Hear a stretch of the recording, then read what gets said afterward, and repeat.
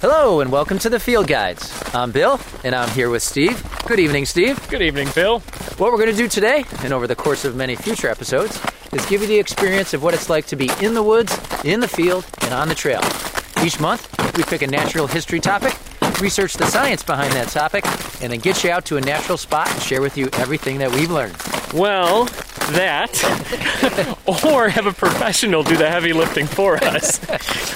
Yeah, we've been slacking lately. Yeah, so all that is to say we do have a special guest on this episode, but I want to throw in there really quick that, don't worry, we will go back to doing our old style of episode soon enough, where Bill and I stumble through topics we don't personally work or publish in.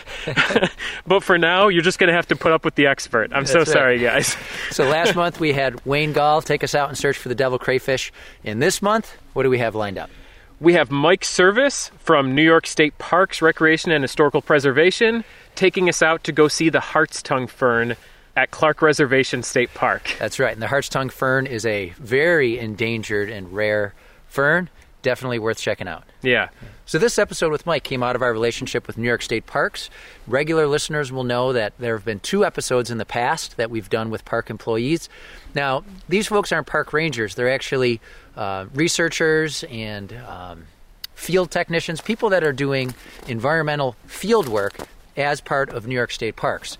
So we did 1 episode in the past on local ecotypes. That's right. Yeah. And then we also did an earlier one on restoring grassland habitat. Mm-hmm. So you don't have to listen to those previous 2 ones to appreciate this episode, but I think they were great ones. Go back and listen to them if you haven't already. Yeah, it's like our New York State Parks trilogy. That's right, yeah. But there'll probably be more. Yeah, probably. Yeah. And I do have to say before we get into it that ferns for me, and I think for you, it's not one of our great specialties. It's always been one I wanted to get into because I think in our area we only have like 100 species. So I'm like, you could do that. That would be easy enough to tackle. Yeah, but I never got into it. I mean, I never got into it so deeply that I feel super confident around ferns. Yeah. And I do have to say that ferns for me, when I started to get into natural history, they were something that didn't entice me in the way that wildflowers did or trees. And there was a teacher in college that both of us had. We've mentioned him before, Sandy Geffner, but he had a deep and abiding passion and still does for ferns. And whenever he would have us out in the field and we stumble on some ferns, there was a lot of eye rolling, sometimes me included, because we knew the next 40 minutes we were going to be sitting in one spot talking about that fern. Yeah, I do love that about Sandy. You can go to the most beautiful place to go hiking during one of his classes, and he'll make it like 15 feet in a 3-hour and 50-minute class or whatever. Not that that's necessarily a bad thing. No, it was great. It was great. I loved it. That's a Sandy hike. Yeah. But I do have to say that over the years, I've come to realize that ferns, they're like the ducky of the plant world. What are you talking about? What does that mean? That's an older reference. Those of you that, like me, in their 40s, if you ever saw Pretty in Pink, Ducky was the best friend that the main character didn't realize was the perfect choice standing there all along. Yeah. So ferns, they're just there. They're usually not standing out the way those wildflowers are, the trees are. People walk by them, those are ferns. But they're the best girl, yeah. So Mike, he really just firmed that up for me, that this idea that ferns have so much to offer if you're willing to stop, take a look, and really get to know them. Mm-hmm. They just have that awesome life cycle that Mike will go into that's just not typical for most of the plants we find in our northeastern woods. Yeah. Yeah, it's cool stuff. All right, now before we get into the episode proper, Steve does have a special announcement. Yeah, so this is a special episode because we have a sponsor. Woohoo! So a few months ago, Bill and I were approached by Jack from Gumleaf USA. This company makes high-quality, super comfortable, handmade tall rubber boots. And I was actually able to meet up with Jack, and he gave us a pair of his Royal Zip model to try out for ourselves. Now, I've done a lot of field work, especially in wetlands, and I've had to wear a lot of different rubber boots, but these are easily the most comfortable boots that I've had. Very comfy. Yeah, they're super nice. A lot of nice little bells and whistles. What? Well, for the average rubber boot, it's pretty basic, where these have, a nice gusseted zipper. It has these clips up at the top that firm it up nicely. Yeah. So they're really, really easy to slip on, and even with that zipper there, they're still 100% waterproof. There's nothing to worry about. It's super nice. But overall, it is a pretty simple design. They're handcrafted for comfort and function, but I actually think they look pretty good, too. Oh, yeah. Yeah. So like I said, they're 100% waterproof, they're durable, and they're made from 85% natural rubber, so you don't really have to worry about them cracking. They have styles for men, women, and children, and they're great for birding, I think especially botanizing even. And I can't wait until the summer so I can use them when we're bird banding, because walking through that tall grass at dawn, it's so wet. It'll be great for keeping things dry, and it also will keep the ticks out. Yeah. And really, they're going to be good for any outdoor activity. So if you're interested in a high-quality, tall rubber boot, we definitely recommend visiting gumleafusa.com and exploring their products. It's also a great way to support us, and it'll actually help us to do cooler things in the future with the podcast. Yeah, so thank you to Jack for reaching out to us. Yep, and we'll have a link in the episode notes, and also we'll have a clickable logo on our website for you guys to check out too. And a couple weeks ago, I happened to have them in the back of my car, and I was meeting some of my college students out for a field trip. It was about a 40-degree kind of wintry day, and I had one genius show up at the field trip wearing sneakers and no socks. So I made him put on the boots, and by the end of the hike, he did say they were some of the most comfortable boots he'd ever worn. Good. All right, so with that, folks, we are going to start the episode proper, and we hope you enjoy getting to meet Mike Serviss and the Hartstongue Fern. Well, Mike, thank you so much for giving up a Saturday morning to come out here with us. Yeah, you're welcome. Happy first day of fall. Yeah. Oh, yeah, you're right. The autumnal equinox. Yeah. So we are out here on a nice, cool fall day, finally. Oh, yeah. Yeah, it's actually quite comfortable out here. And, Mike, I think a good way to start is to give the listeners an idea of your background. How did you end up standing in these woods with these two goofballs in front of you? Yeah, that's a really good question. There could be a long story here. I guess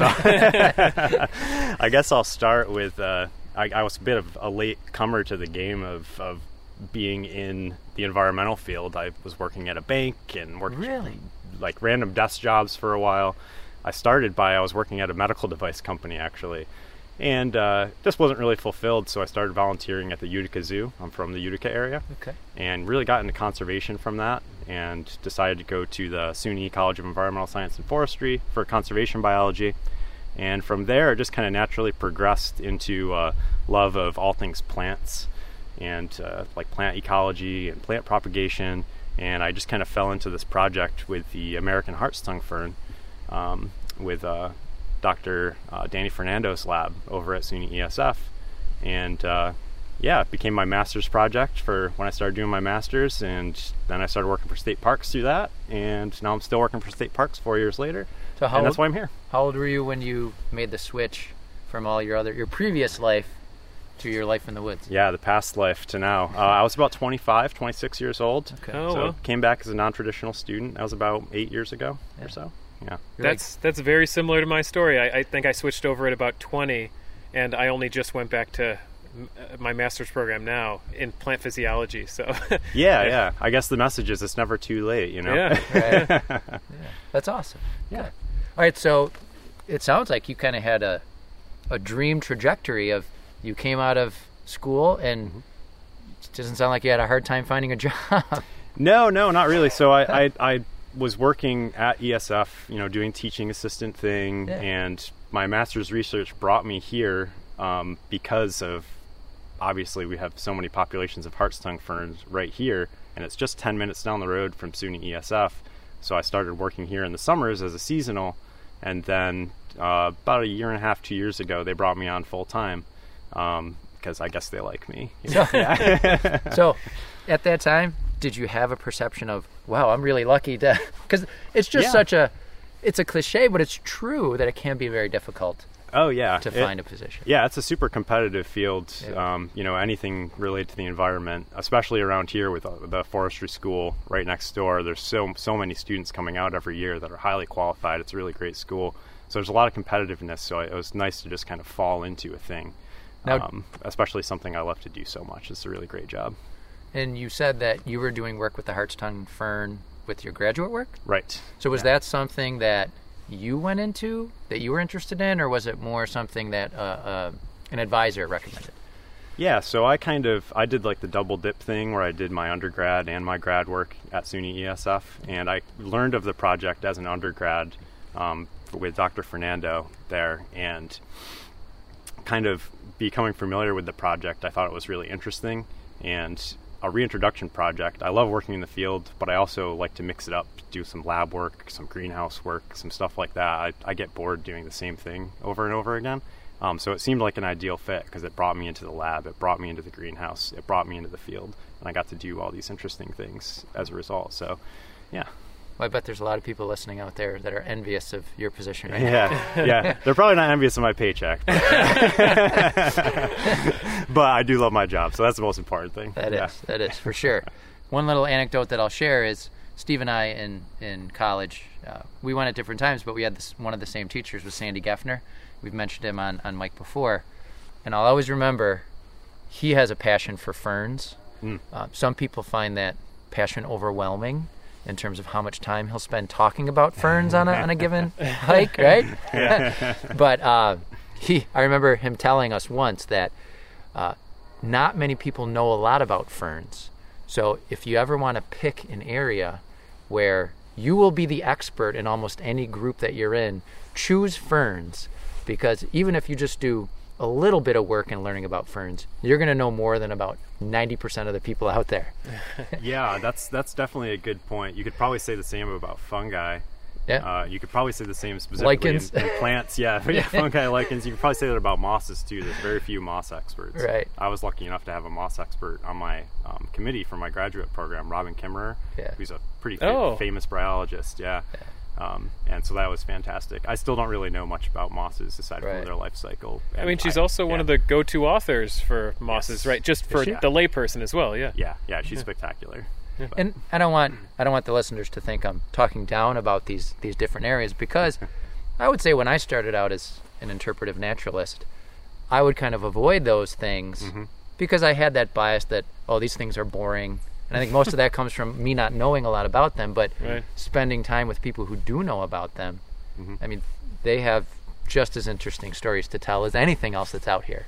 It's just most people don't know about them. They haven't taken the time to learn about them. It's true. And fern identification can be pretty hard because sometimes it's just the smallest details that differentiate one species from another. Sure. And like in the case of the genus Dryopteris, the wood ferns, they hybridize a lot too. Right. So it's like you're looking at a fern and you're like, what am I looking at? Like, what is this? They keep you on your toes, you know? You get that with wildflowers too. Try to identify a violet, right? Right. Right? True. So, but I would say that for the lay person out there who may be thinking of, I want to learn more about ferns, you definitely can identify ferns by general groups. Yeah. Right? Certain things you can look at and you can say, well, I know that's a wood fern, right? Or I know that's in the spleenwort group, or right? Yeah, absolutely. So wood ferns, you'll typically find scales at the bases of the stipes or the bases of the stems, and they're kind of those like highly segmented or fragment, I don't know what's the right term, divided would be the right term. Sure. Highly divided kind of ferns that I mean, we can look at, we've got a wood fern right here in front of us. Oh, look at that, it's right at our feet. Yeah. Now tell me if I'm right. So again, I don't know a ton about ferns. I can ID the Christmas fern and the sensitive fern, but when I look down, I pretend that I know what I'm talking about if I have a group out and they say, what kind of fern is this? I'll say, well, if there's scales on the stipe, right? Yep. And it's divided, the leaves are readily divided, it's probably a wood fern. Am I making that up, or? You're probably correct. Okay. Yeah. Depending on where you are, like in this park, most ferns that look like this are going to be wood ferns. So if you were just like, it's a wood fern, you'd probably be right. Yeah.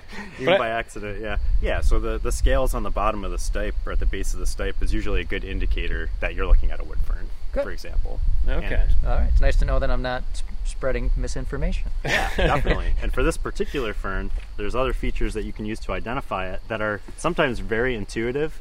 So we can see here, so ferns we know produce spores as opposed to seeds like flowering plants or gymnosperms. So on the underside of the frond, we can see where the spores are produced in a structure called a sorus. And these ones tend to be marginal, or on the margins of the leaflets. Of the leaflets here. Yep. Actually, this one isn't displaying it very well, but they're right on the edges here, and this would be Dryopteris marginalis, or the marginal shield fern, or marginal wood fern. Yep. I've heard of that. And again, for the listeners, sometimes the spores you're going to find them on separate fertile fronds, right? Correct. Yeah. That's an important identification characteristic as well. They're not always on the actual vegetative frond. Right. They are sometimes on completely separate structures that look totally different than the rest of the fern. They're called fertile fronds or fertile stalks. Right. Yeah. So like the sensitive fern. Sensitive fern does that. Ostrich fern, cinnamon fern. Yeah, a lot of different ferns do that. Yeah, and I think it's good that we're going over some basics because this is the first episode we've ever done with ferns, right? Yeah, I think we've mentioned them briefly. I think we've seen cinnamon fern, maybe an Allegheny or something, but we haven't really talked about ferns. So this is good. All right. So you gave us some background on yourself. Could you give us a little background on the site, Clark Reservation, where we are? Yeah, so this is Clark Reservation State Park. We're in Jamesville, New York, just southeast of Syracuse, New York.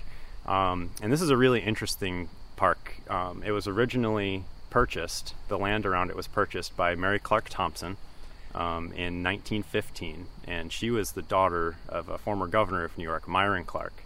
And she originally bought the land around Glacier Lake, which is the lake here, because she was interested in geology. And geology is a really important aspect of this park. It's all limestone, dolomitic limestone, and has a lot of cliffs and ravines and things like that. And that's really important for our plant communities here because it provides an array of different microclimates. So very cool, shady areas, very sunny ridges. So we have a lot of different plant diversity because of that. But the interesting connection with Mary Clark Thompson is that she had purchased this land and donated it to New York State. It became a state park officially in 1926. And she also built greenhouses that are currently owned by New York State Parks or operated by New York State Parks in Canandaigua, New York, called Sonnenberg Gardens, which you guys previously filmed a podcast on local ecotypes at Sonnenberg Gardens. So it's an interesting connection. She keeps popping up. Yeah, that was her summer home, and this was she loved geology, and that's why she purchased the land here. Just so happened to have some very rare and currently endangered species. Yeah. So I don't know if we mentioned it in the intro, but the fern that we are looking for today, the hart's tongue fern, is a threatened species, right? Or is it endangered now? So federally, it's threatened.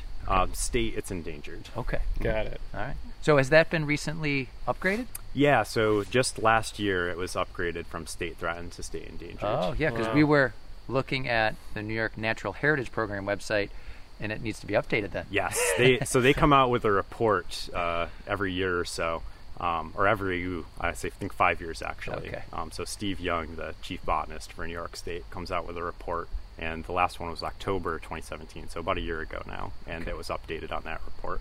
Okay. So yeah, their website's a little behind on that. But, yeah. Either way, it's in trouble. Yeah. So yeah, it's definitely, and one thing that I think is important is not to confuse rare with endangered. So some things are inherently rare, but they're not necessarily at risk. So the hart's tongue fern is rare, but the reason why it's threatened or endangered is more because of habitat loss and loss of population decline over periods of time. So it's not just that it's rare that equates to it being endangered. It more has to do with its losses over time. So can you give people an idea of its current status in terms of where you're going to find it, what are population levels at? Yeah, so where you're going to find it in New York State is only in 2 counties. You're going to find it in Onondaga and Madison counties. In New York State, we're currently in Onondaga County. And Madison is our neighboring county. So pretty much just in this area in New York State, around Syracuse. Right, within like a 60-mile span along the thruway or so. Okay. So it actually exists along the Niagara Escarpment. And this is like the Onondaga portion of the Niagara Escarpment that goes all the way through where you guys are. I was going to say, we got one of those. Yeah. I believe it historically was in the Niagara Gorge out that way. Or there's records of it being there. And then it goes up through Canada, through Ontario, and there's several hart's tongue fern populations up in Ontario. That's probably where they're doing the best, is up there. And then it actually connects with the Upper Peninsula of Michigan, where there's also about 11 or so populations of hart's tongue ferns. And we were talking about this before we turned on the mic. As Steve and I were driving up, the information we read said that 90% of hart's tongue fern populations are in New York State, but then you corrected that. Yeah, so it used to be that within the United States, I should say, because they have significant populations in Canada. Okay. But within the United States, New York used to be able to make the claim that we had about 92% of all the harts-tongue fern in the United States. But within the last couple of years, they found a population in Michigan that's several thousand strong. So that number significantly dropped. I don't know exactly what it is. But we do have a claim to fame for state parks in New York State, in that between Clark Reservation State Park and nearby Chittenango Falls State Park in Madison County, we have 94 to 95% of all the harts-tongue ferns in New York State. Wow. So we have a big responsibility for taking care of them here at the parks. Yeah. So a lesser claim to fame, but still a claim to fame, really. Yeah. Right. All right, so let's go see it. Yeah, let's check it out. It's just over this way. Watch the poison ivy. Yeah. Lots of it around here. Holy cow, there's a lot of it. Uh-huh. All right. So yeah, we're here. This is so recently there's a guy on Instagram. He's at New York State Botany or New York Botany, and his name's Scott, and I've brought him out here before to see these, and he came out recently. I saw him, he posted some photos of this, and he referred to, I think he had the best description of this population. He called it the juiciest harts-tongue fern population in New York, which I thought was pretty accurate. So put that on the brochure. Yeah, so this is definitely one of the most impressive populations of harts-tongue ferns that you'll find, definitely in New York State. You might find other ones in Canada that are more impressive than this, but these plants are larger than any other harts-tongue ferns that I've ever seen. And you can see they just kind of it's almost like a monoculture of them up there, like this one spot. So let's give people a visual. So folks, we're standing kind of in a hollow, like one side is a steep incline going up, what would you say, 200 feet maybe? Yeah, mossy, rocky incline. And then we're standing kind of hip deep in ferns. Yeah, Goldie's wood ferns is what these are. Oh, great. And then it's the very mossy woods here. And then up on the slope above us is just this big cluster of harts-tongue ferns. So why don't you give people, because again, I don't know if we went over this in the intro, but give people, what does the harts-tongue fern look like?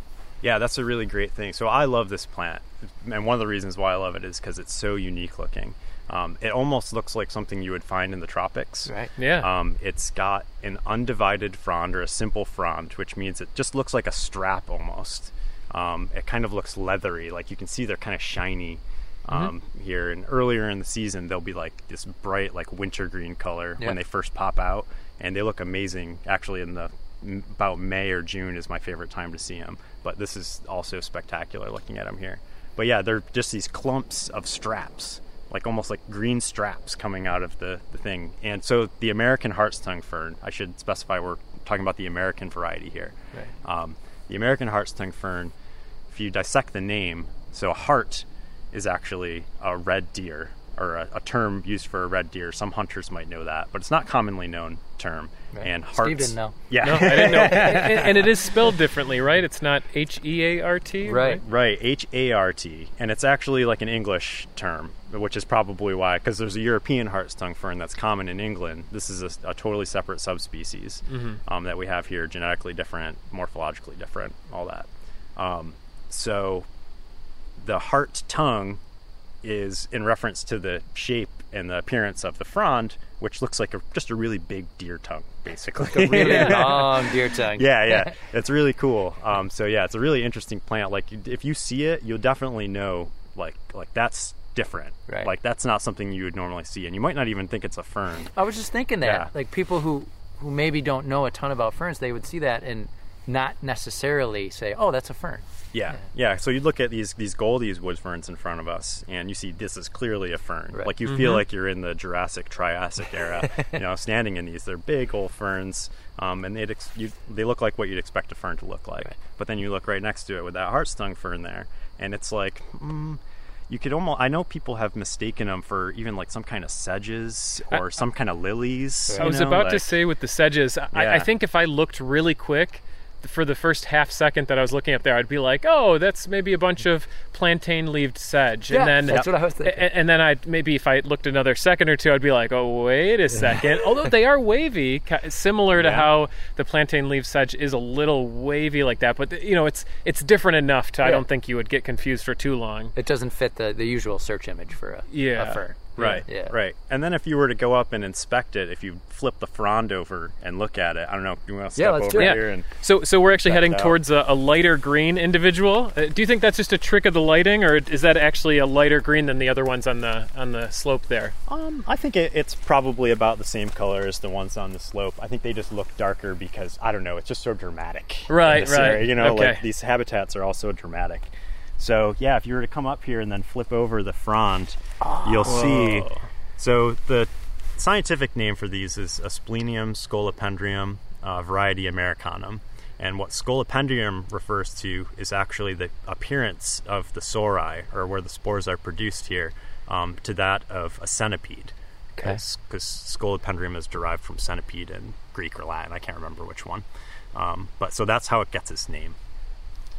It's from that, and it's a spleenwort, so hence the Asplenium genus. Yeah, so these are very linear sori then, right? Correct. Yeah, because usually in my head when I think of sori, turn them over and you're going to see round. Right.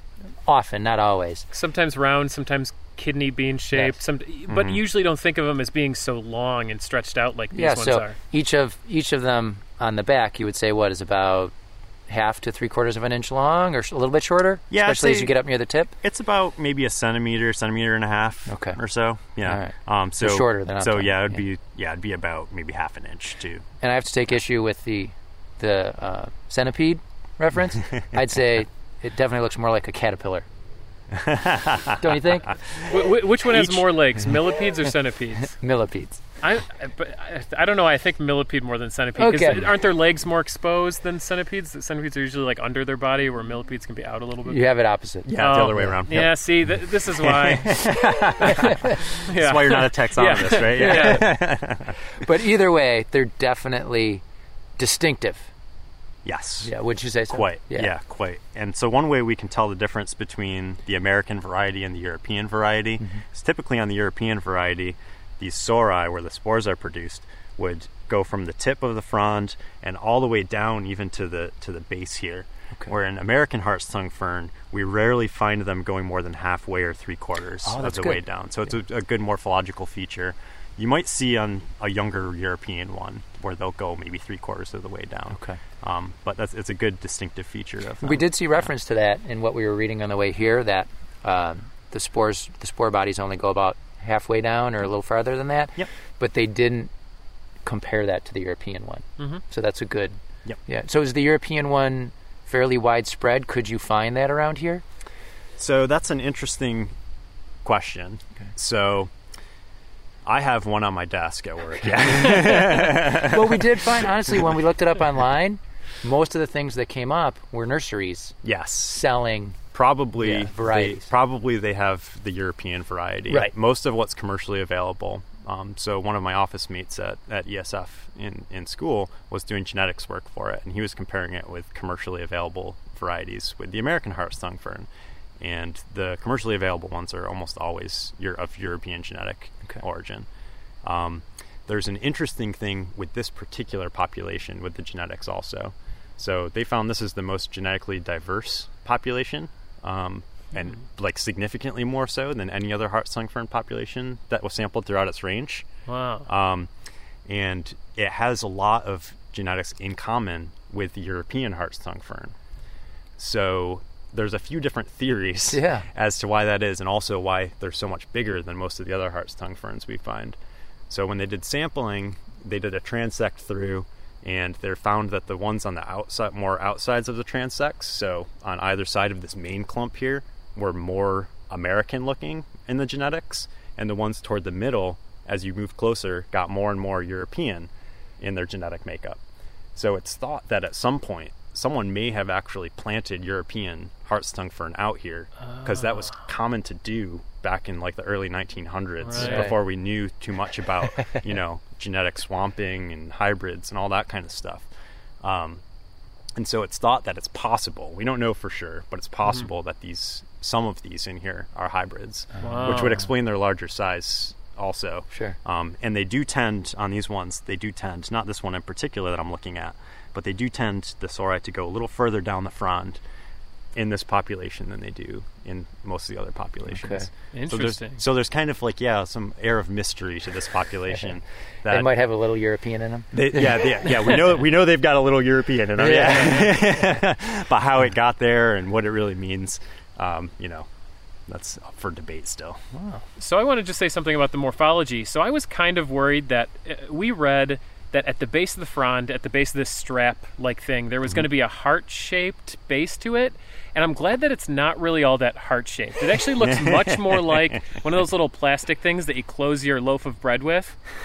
Right? Do you know what I'm talking? Yeah. So I was just worried that there would be some confusion with, like hearts, like the base is heart-like, but it's not. It's more like it pinches off a loaf of bread that you're trying to keep fresh. So, but it is interesting, the base of it there. Yeah. Again, not typically fern-like. Definitely. So there's another fern that we have in decent amounts of here. It's fairly rare, though, throughout most of its range, is the walking fern. Okay. So Asplenium rhizophyllum. And those are really interesting. They're a relative of hartstongue fern, probably the closest one that we have here in the park. And they are much smaller, but they also have a base kind of like that. But what they do is they're much smaller, but they grow out the tips really, really, really long and plant them back in the soil, and then they sprout a new fern from that. So that's how they call it the walking fern. Yeah. So that's probably the closest relative and the best indicator species for hartstongue fern that I know of. If you find walking fern around, you're more likely to find hartstongue fern around. Okay. And that's something that I actually used when I was looking for areas to transplant these. I guess getting into a project that I was working on for my master's was a reintroduction project, and we used the GIS models, the habitat models, and expert opinion and our knowledge of the area, but also just going around and finding in the park and places we wanted to put them where walking fern was growing was not a bad indicator of where they might also grow. Yeah. Let's stand up. Now, what did you say the species name for walking fern was again? It's Asplenium rhizophyllum. The walking part has nothing to do with the rhizome. No, but so what it actually means is like planting leaf. Oh. So phylum being the leaf, or phylum being the leaf, and rhizo meaning like planting, like a rhizome, and like a stem. Yeah. For listeners who don't know, what is a rhizome? So a rhizome is an underground stem that is typical of most ferns, and also how a lot of ferns tend to spread. Like these glade ferns that we have behind us have really extensive rhizome systems. So what you're actually seeing when you see a fern is the above ground leaves, but they all will typically have an underground stem.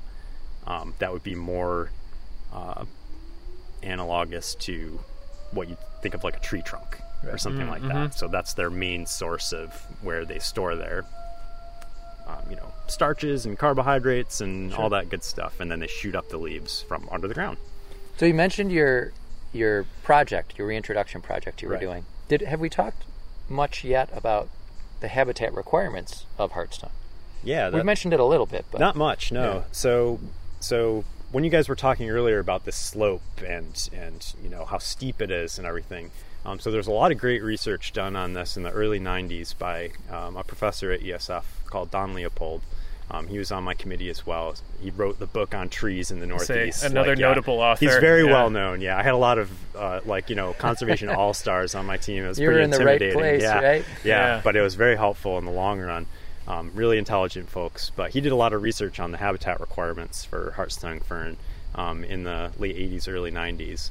And what we're actually looking at here is what we'd call a talus slope. So, and then above it would be a calcareous cliff. So what happens is over time, rocks will fall off of the cliff and build up at an angle here. And then eventually organic matter, leaves, everything will fill it in, so you get somewhat thin soils, but really nutrient-rich soils.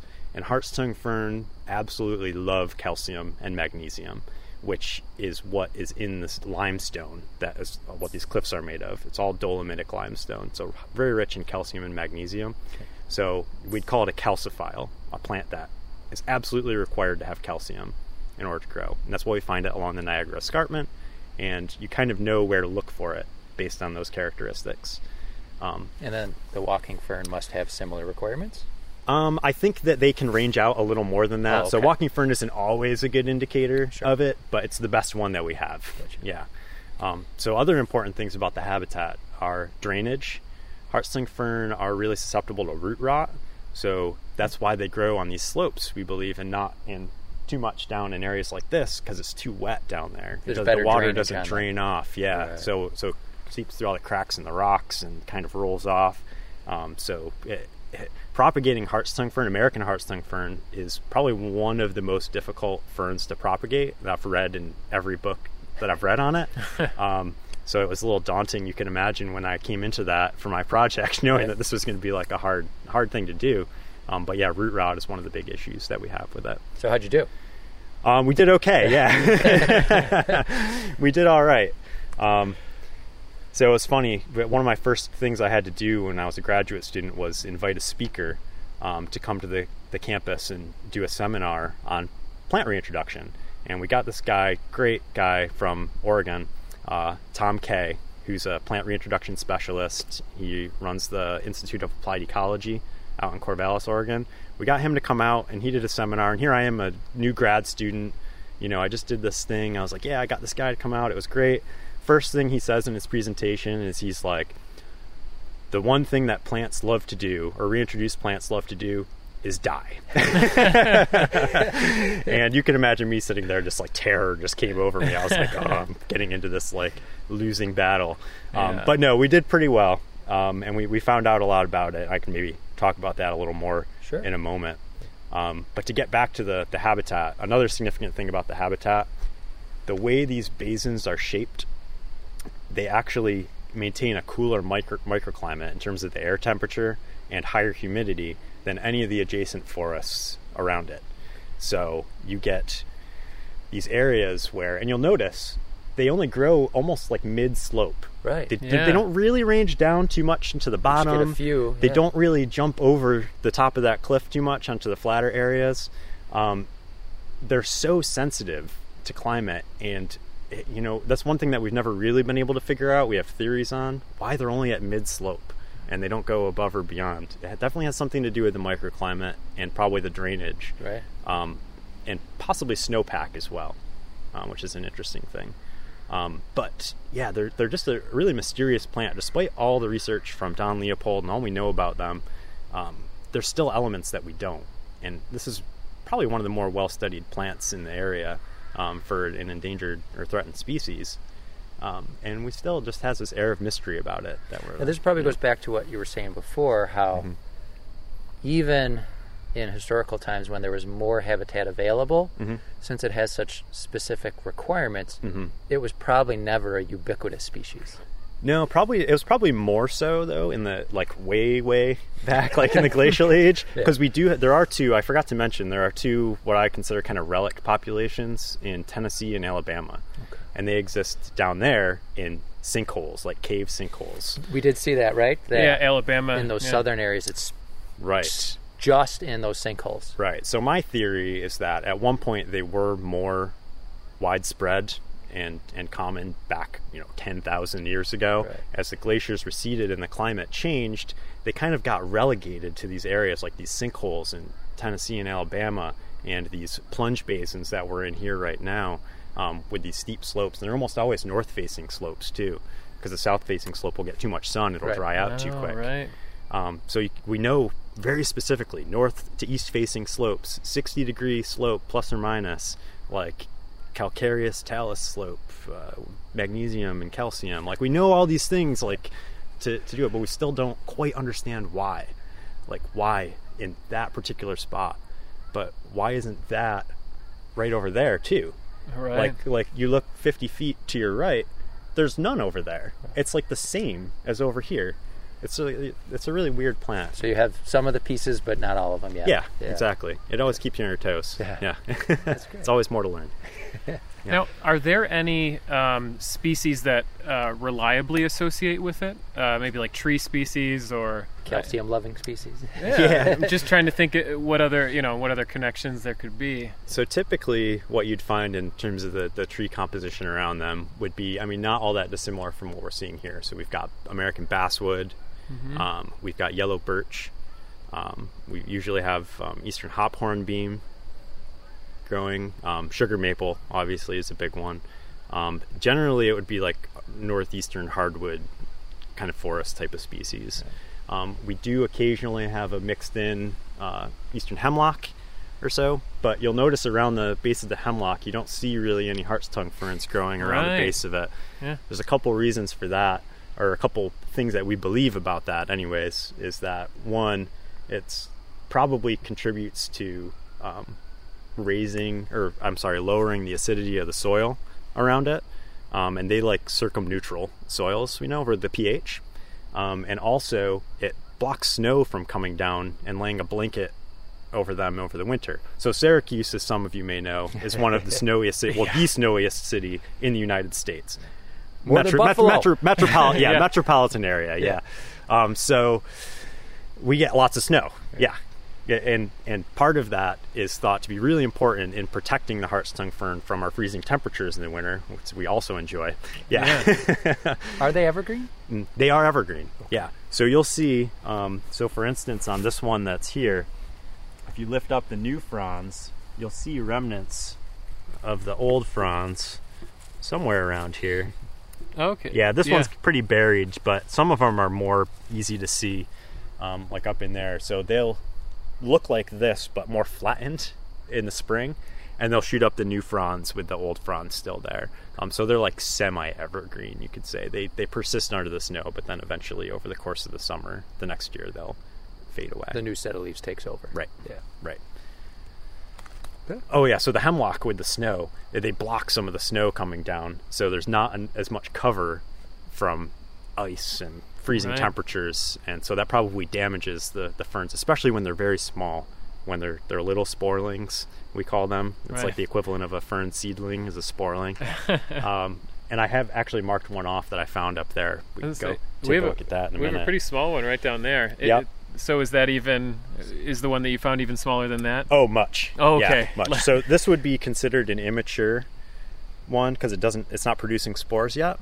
It takes them about 4 to 8 years to reach maturity. Wow. Very slow growing plant. That's one of the difficulties in propagating them too, is after 2 or 3 years, you've only got a plant that's like, a couple inches. They're not very big. And they can live, we don't know exactly how long they can live. That's weird not to know how long they can live for, but we estimate it's probably somewhere in the range of like 30 to 50 years, which isn't unusual for a lot of ferns. Have we mentioned yet how long the average frond is? I don't think we have we? No, I don't think so. Okay. No, so you're probably looking at, for an average frond, this one that we're looking at here in front of us is a little smaller, I would say, than average for a mature one. But you're talking probably somewhere in the range of 40 to 60 centimeters. And the longest ones I found have been like 75, 80 centimeters. Sorry, I do everything in metric because that's just how we have to do it. So I don't know, what's the equivalent? Divide it by 2.54, and that's how many inches you got. Sure. Yeah, 20 to 25 inches, something like that. Yeah. And this immature one, that's just a couple feet away from the one we're looking at.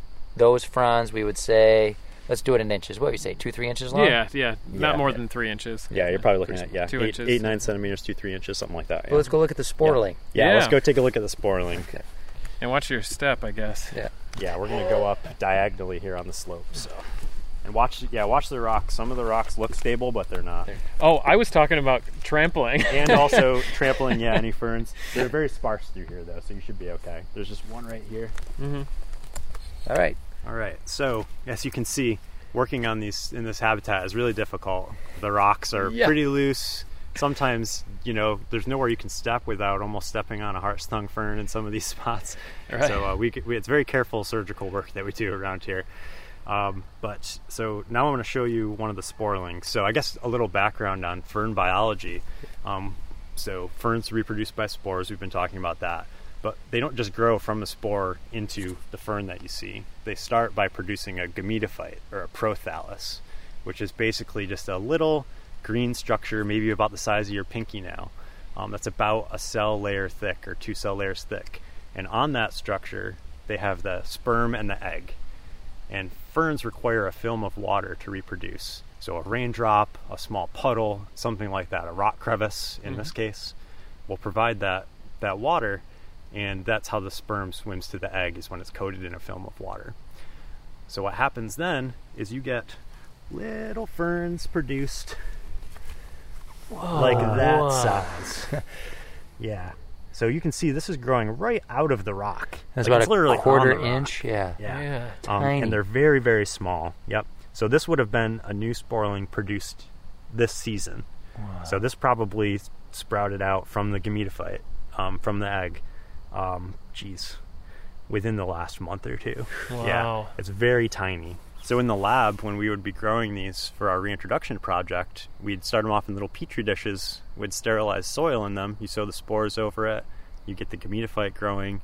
In the lab, it takes about 90 days before you get a sporling. Whoa. Out here, You gotta be pretty patient. it's up for yeah. Wow. Yeah, fern growing is not as hard as a lot of people think. Maybe this fern is not the good one to start on, but it is a patient person's game for sure. You're not going to just put a seed in and have it sprout up to this big old plant in the course of a couple of months. Right. You're going to sow a spore.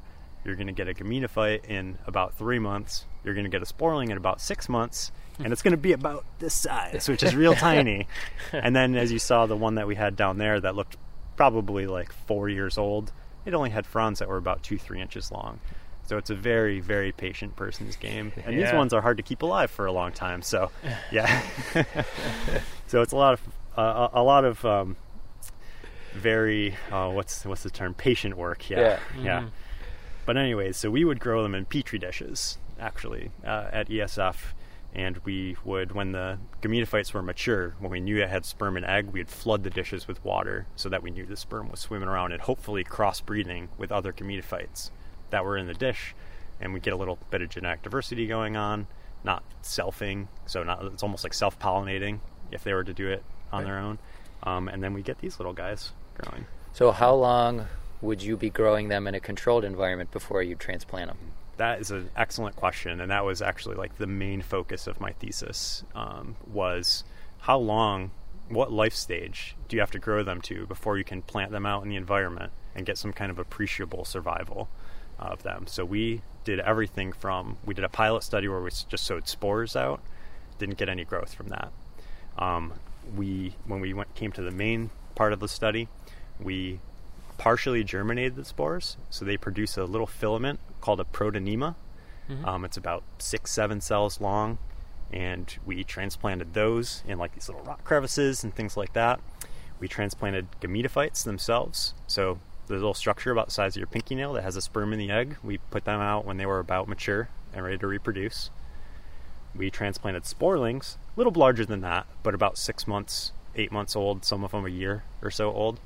And I should specify a sporling is basically just a young fern that's less than an inch in length of the frond. It's not really a life stage. It's just something that we created to differentiate it from the rest of them. And then we had plants that were grown for about 3 to 5 years. So I inherited those. I didn't, I'm like long masters. Yeah, those ones they started propagation and experimenting with all that before I started my master's. And I inherited a lot of those plants. Good deal. Yeah. Yes, that was nice. But I grew most of the younger ones myself, which was definitely easier than, I had to keep the other ones alive, which was tough. But, so we did that. And what we found was not only the longer you grew them, the better you did, but the older ones we divided into 2 separate categories. So there were ones that we attempted to acclimatize to the outdoor environment, to their natural environment, using a cold room in a greenhouse at ESF, and just changing the light regime and all that stuff. And then we took some and we put them outside in pots and overwintered them outside. And so not only do you have to grow them for 3 to 5 years before you get appreciable survival, you have to acclimatize them outdoors. So the ones that you did in the room didn't do as well? No, not at all. So that the ones that were outdoors acclimatized, we seeing somewhere on average about a 30 to 40% survival rate, which So I've given presentations for U.S. Fish and Wildlife because they're a big part of our project as well, being federally listed. And there was an animal biologist in the room, and she's like, "Oh, that sucks." Yeah, like 30%. I was like, "Oh, no." I was like, "So with animals, yeah, that would probably suck." Yeah. I don't even know though. If you think about like birds, like what's their survival rate? Yeah. Well, let's say past their first year. Right. Good luck, Yeah. Mammologist or avian biologist. Yeah. Right. So yeah, what you would consider a success is really wide ranging depending Sure. on the species that you're working with. Yeah. So we're working with a species that's extremely climatically sensitive, has such really specific habitat requirements, and is just really like, we know a lot about it, but there's still something we can't put our finger on with it. So to get something around 30 to 40% survival, even if it's just in that one category, most of the other ones just all died for the most part. So now we know something about how to go about doing this properly. And I should mention that this isn't the first time that people have tried this. People have been trying to reintroduce heart-stung ferns since the 1920s because there was a population nearby that ended up being quarried, unfortunately. Oh, no. Yeah, so there's a huge quarry not too far from here, about 2 miles long, that apparently was just as beautiful, had mirromictic lakes, like everything like we have here, like really awesome area. And apparently there were some of the biggest populations of heart-stung ferns in the state over there that I've read. They ended up transplanting some of those in here because they knew it was going to become a quarry. And so actually professors at Syracuse University, Dr. Mildred Faust, who I should mention, was a female botany professor and botanist at a time when most females weren't in it. Did a lot of work on the heart-stung fern. We owe her a great debt. She passed away in 1988 or so, but she did excellent work on the heart-stung fern. Was involved in a project where they transplanted them into Clark Reservation here in the 1930s, and none of them survived. So adults don't do that well either. They have to be a certain young age. They have, it really just depends on I think they might have just not put them in I read a report that said that they got washed away, like there was a rain event. So maybe they just didn't get them under the rock crevices right, and they got washed away. Yeah. And this and that. But as a result of the quarrying, the Brooklyn Botanic Garden actually started propagating these. And they, perhaps against what we know now, but back then it wasn't really well known, they started sending them all over the country for people to plant them. Oh, jeez. Okay. Yeah, so they were like, yeah, let's put these everywhere. And so, that would be not advisable now. We know what we know about invasive Maybe they'd become invasive somewhere. Yeah. So yeah, we wouldn't advise that now. But there was almost no data that was returned, and the data that was returned said that they died after the first winter. So we know the first winter is the important thing to get to. Yeah. With my survival, it was like straight down in terms of mortality or survival. It was just very low after that first winter, and then it kind of leveled off. So we saw not too much in losses after that first winter. You can make it through that first winter, right? Yeah, That's the important thing. But this has been attempted, the propagation and reintroduction of heart-stung fern, at least 4 times in the past, and with no successful results or with no data to back up any kind of claim. Yeah, that's tough. So your effort has been the best. Yeah. We did it. Yeah. Not all my effort, though. I had a lot of help along the way. And a 30% success rate. Yes, he had a 30% success rate. But now we know what we didn't get any information from in the past is why it didn't work or why it did work. So now we have that knowledge. We can then take that and move on to the next phases of it. And we do plan on continuing propagation. There is actually ongoing propagation happening at SUNY ESF right now. And that project will be transitioned over to parks sometime within the next year. And will you have a hand in that then? Yes. Oh, yes. Great. So we mentioned Mary Clark Thompson earlier and her involvement with here and with Sonnenberg Gardens. So my former advisor for my master's, Danny Fernando, is currently running propagation at ESF, and he's going to transition that project over to, parks, but essentially me. And Bridget from the previous episode that you did at Sonnenberg Gardens as part of the plant materials program for parks. We're going to be propagating them at the Sonnenberg Gardens greenhouses there for reintroduction probably 3 to 5 years from now after their outdoor acclimatization. Yeah, it's going to be a long project, but we've got the backing of Fish and Wildlife, New York Natural Heritage Program, SUNY ESF. Nice. that's one thing about plant reintroduction that a lot of people aren't familiar with. You think you just grow a plant, you put it out there, and it doesn't matter. Like, that's just it. But it takes a long time to do it right, and you have to have buy-in, not only from the agencies that you're working with, but also from the public. You know, sometimes the public doesn't just want people growing plants and putting them out there and this and that, and you know, so it's really important that we get that feedback from people, and that we have our partners on board, and that everyone's with it. So we're not just out here rogue agents, you know, doing whatever we want, like had been done in the past. Yeah. You know, because we know that leads to problems with, is this a natural population? Right. Is this a transplanted population? So I keep my records up to date with, you know, all the appropriate people, so that they know what I'm doing and I know what they're doing, and we're all copacetic. And I think that's why, you know, Whitney, who, I don't know if she's directly your boss, but the one who put us in touch with you and who got in touch with us originally, was one of her big reasons for doing it is to let the public know what's going on. Right. Because New York State Parks, being a park agency, they don't have a big marketing budget or, you know, a way to let lots of people know about the good work they're doing with plant propagation and reintroductions and all the other great stuff they're doing. But we're happy to play our little small part in spreading the word. But I think this is a good point at which we can tell people, if they want to support this work, if they want to find out more about this work, how can they do that?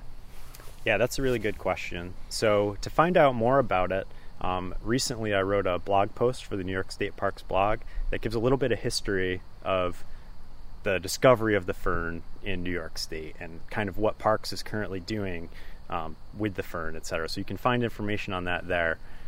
Soon it will be at Sonnenberg Gardens being propagated, so you could go there probably in a year or two, and visit them and see them there, which is probably the only time you'll be able to see them, because not too many people, well, we legally can't disclose the locations of these because they're federally protected, so not too many people get to see them. So that'll be your chance to see them probably within a couple years from now. So this is fall. So write it down. Yeah. This is fall 2018, folks. Yeah. So in fall 2020? Yeah, you might see some ferns growing there. We'll probably get it up and running within the next year, and so we'll do that. But we're also planning right here at Clark Reservation in our nature center, which is a great resource that we have by our parking lot here. We're planting a terrarium with hart's tongue fern, where you'll be able to see all the different life stages. So you'll be able to see the little gametophytes. You'll be able to see the little sporelings. Cool. And some of the older plants. That'll obviously take a little while too, because they're so slow growing. Yeah. But we're getting a nice Victorian style Wardian case or terrarium. And we're going to have some nice signage and interpretive information. In order to get involved, like physically involved, you can always follow a few rules at parks. So the best stewards of our parks, the best way to be involved is just to follow the rules, stay on the trail, don't throw garbage, things like that is excellent. And if you feel like you want to do more than just be a good visitor to the park, you can always contact parks, specifically through the FORCES program. So that's Friends of Recreation, Conservation, and Environmental Stewardship, and offer to volunteer. We do a lot of invasive species management, so we come out with trowels and we're kind of surgical out here, you know, because it's really tough to work in. We dig out, you know, the invasive species. We do education programs, all that stuff. I twice a year or so I do a fern hike. So if you want to come along on that, I probably won't do another one this year, but maybe next year keep your eye out for it at Clark Reservation State Park. So the FORCES program that you mentioned, Mike, that's specific to New York State, right? Yeah, that's right. That's actually a New York State Parks specific program. Yeah, so any of our listeners outside New York State, obviously you can contact your state parks, get involved. They have similar programs, similar volunteer opportunities.